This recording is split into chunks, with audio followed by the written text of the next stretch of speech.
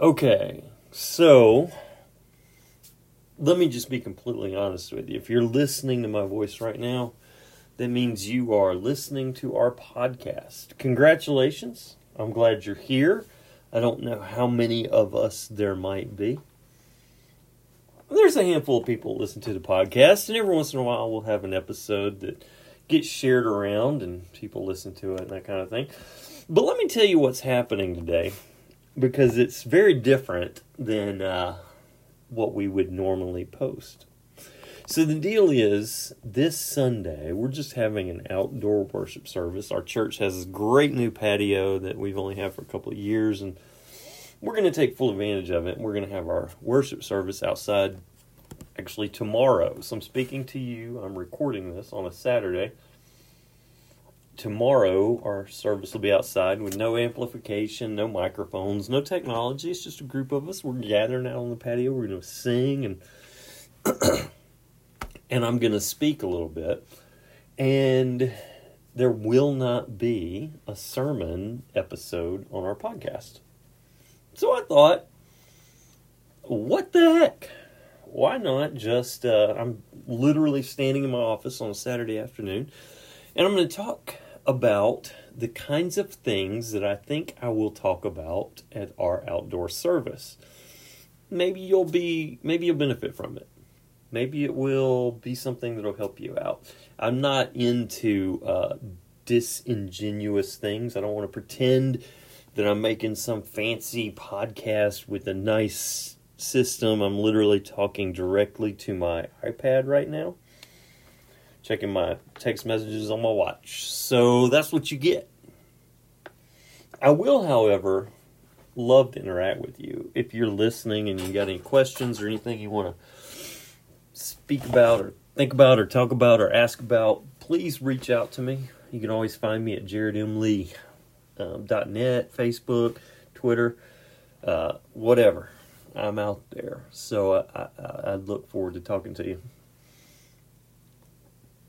So because we're going to be meeting outside under the trees and hopefully a light breeze, because I know tomorrow is supposed to warm up a little bit, I thought we would talk about creation. So let me read you just a few verses, a few different places in the Bible where God talks about his creation. Luke 19 says, I tell you, if these were silent, the very stones would cry out. That's the verse. Let me tell you what's going on there. Jesus has just come into Jerusalem. You may have heard the story. He's been riding on a donkey, and people, as he's riding in, this is the week before he's murdered. As he's riding into town, the people are like, Hosanna, holy, great is he who comes in the name of the Lord. Woo! And they're all celebrating. And the Pharisees and the religious leaders of the day were like, you got to tell your followers to be quiet. They can't be doing this kind of thing. And Jesus says, if they were, the stones would cry out. The very nature itself would cry out. We actually have proof of that because there are other places.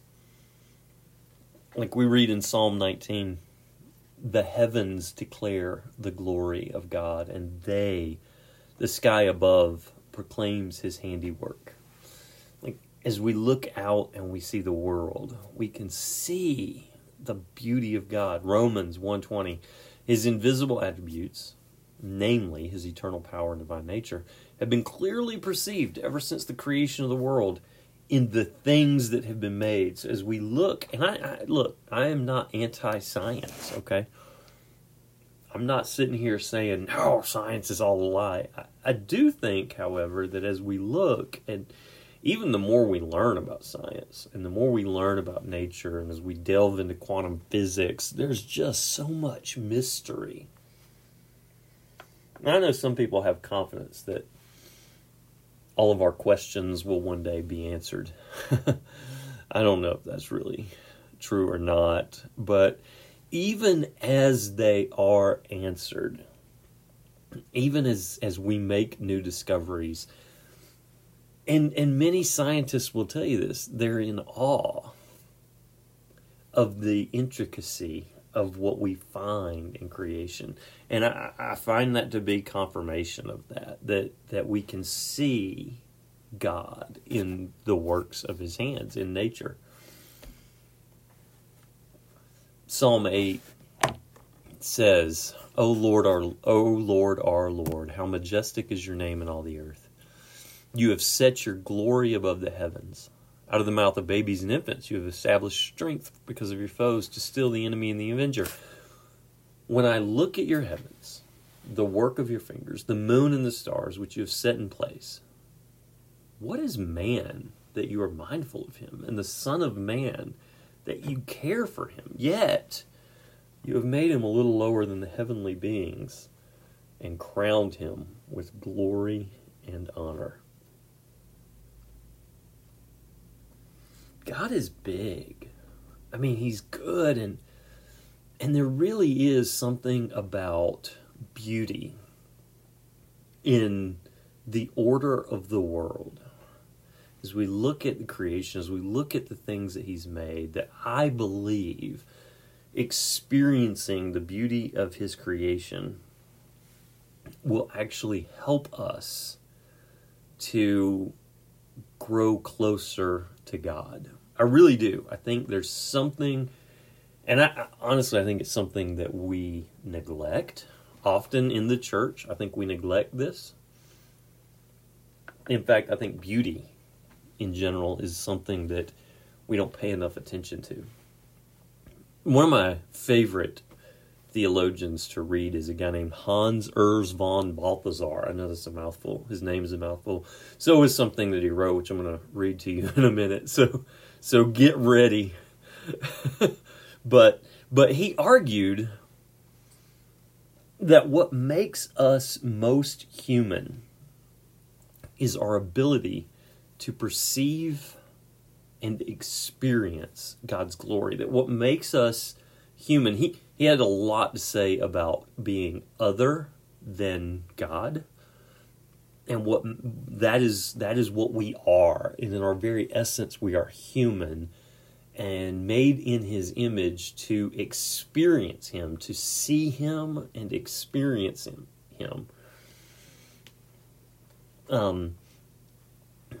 To see that which is other, those are his words, that which is other than ourselves. This is a way for us to navigate and live in the world that we find ourselves in. And that's kind of his point. Now let me read you something that he said, because I think it's powerful, I think it's beautiful, and it's probably one of my favorite quotes. Now, what I'm going to read to you is in the beginning of a 3-volume work, and he wrote 3 volumes on beauty, goodness, and truthfulness. Okay, and so he says this at the beginning of his 3 volumes on beauty, goodness, truthfulness. He says, beauty is the word which shall be our first. We're going to talk first about beauty. Beauty is the last thing which the thinking intellect dares to approach, since only it dances as an uncontained splendor around the double constellation of the true and the good, and their inseparable relation to one another.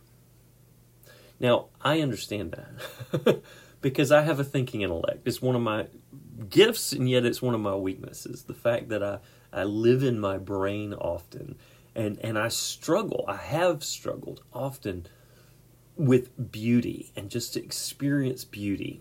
This is what he says: beauty is the disinterested one of the 3, without which the ancient world refused to understand itself.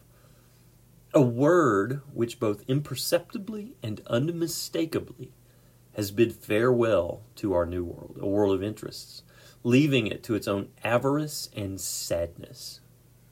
No longer loved or fostered by religion, beauty is lifted from its face as a mask, and its absence exposes features on that face which threaten to become incomprehensible to man.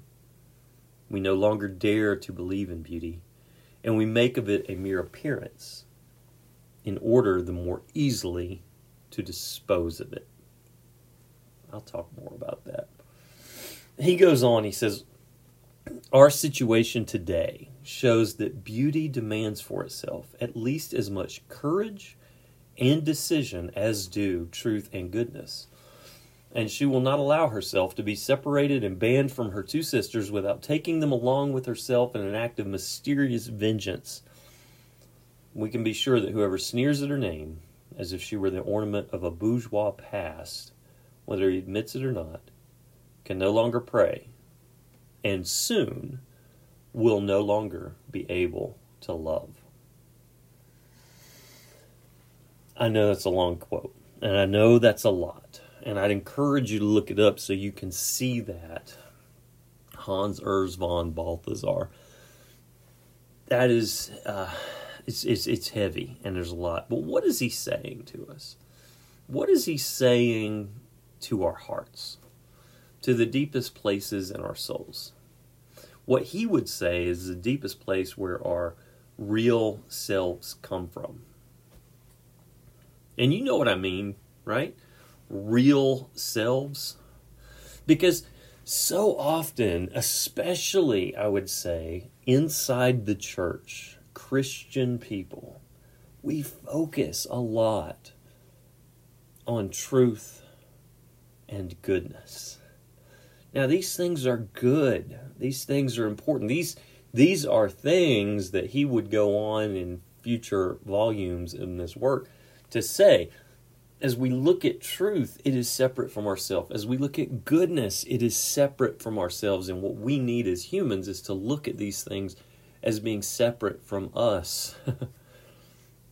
And beauty is one too.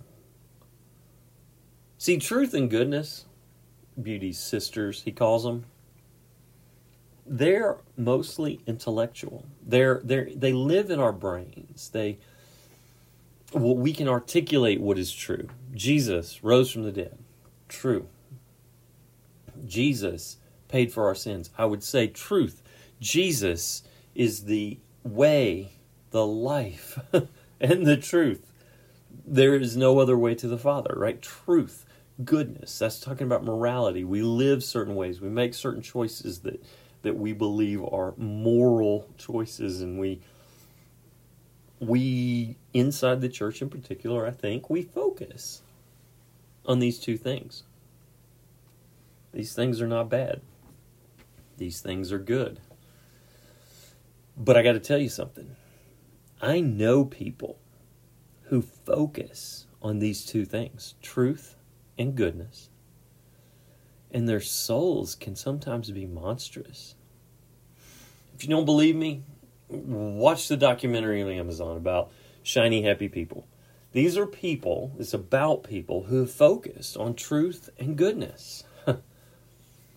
But somewhere in the mix, they've lost an appreciation for beauty. And some of these people, they are defenders of the faith. I know some of the most staunch defenders of the faith who are happy to point out the failures that other people make. And they are not always good people. What's going on there? Well, Balthasar said it. When we ignore her, when we sneer at her name, we will soon be no longer to pray and maybe no longer to love. It's what happens to us when we neglect beauty. Beauty is all over the Bible.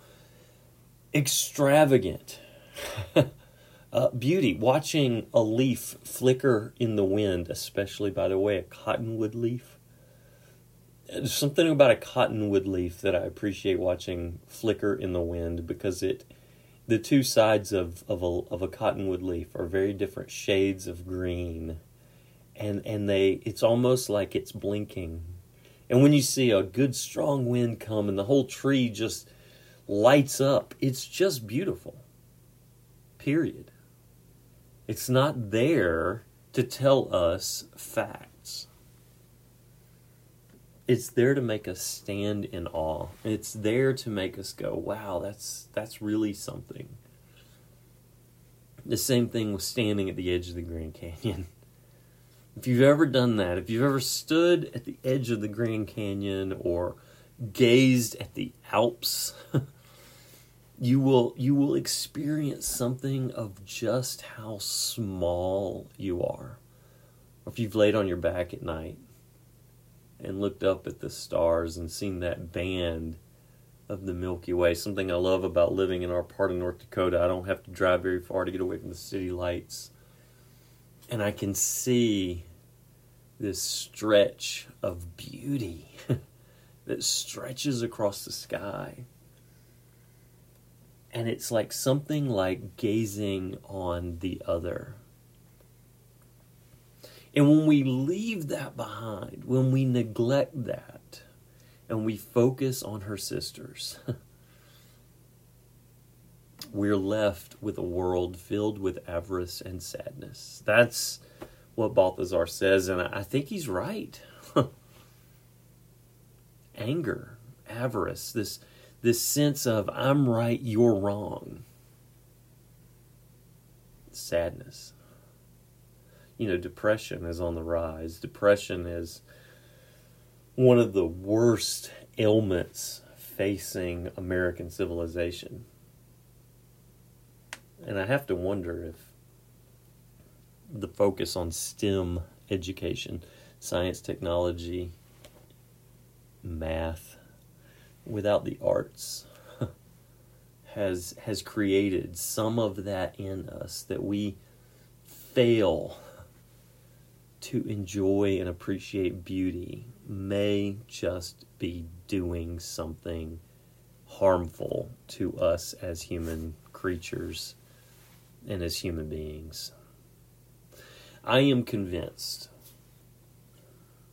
that somewhere in an appreciation for beauty is what we have to grow in, without neglecting truth and goodness. Those things are important. But the beauty of sitting outside and watching the leaves flicker and experiencing the glory of God in the world is something that will help us to realize that we are not as important as we think we are. We know far less than we think that we do. And it's when we sit in that, it's when we rest in this reality that we are not God. God doesn't need our truth. God doesn't need our goodness. He is true, and He is good, but He is also beautiful, and He has given us beauty to experience so we can begin to understand our place in the universe has more to do with finding ourselves in a position where we gaze on Him and we gaze on His work.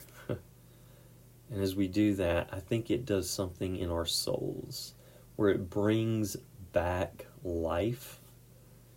It reminds us of what we were made to do, what we were made to be. And it helps us to situate ourselves correctly in His world as people created by Him. We are creatures created to experience and gaze upon His beauty.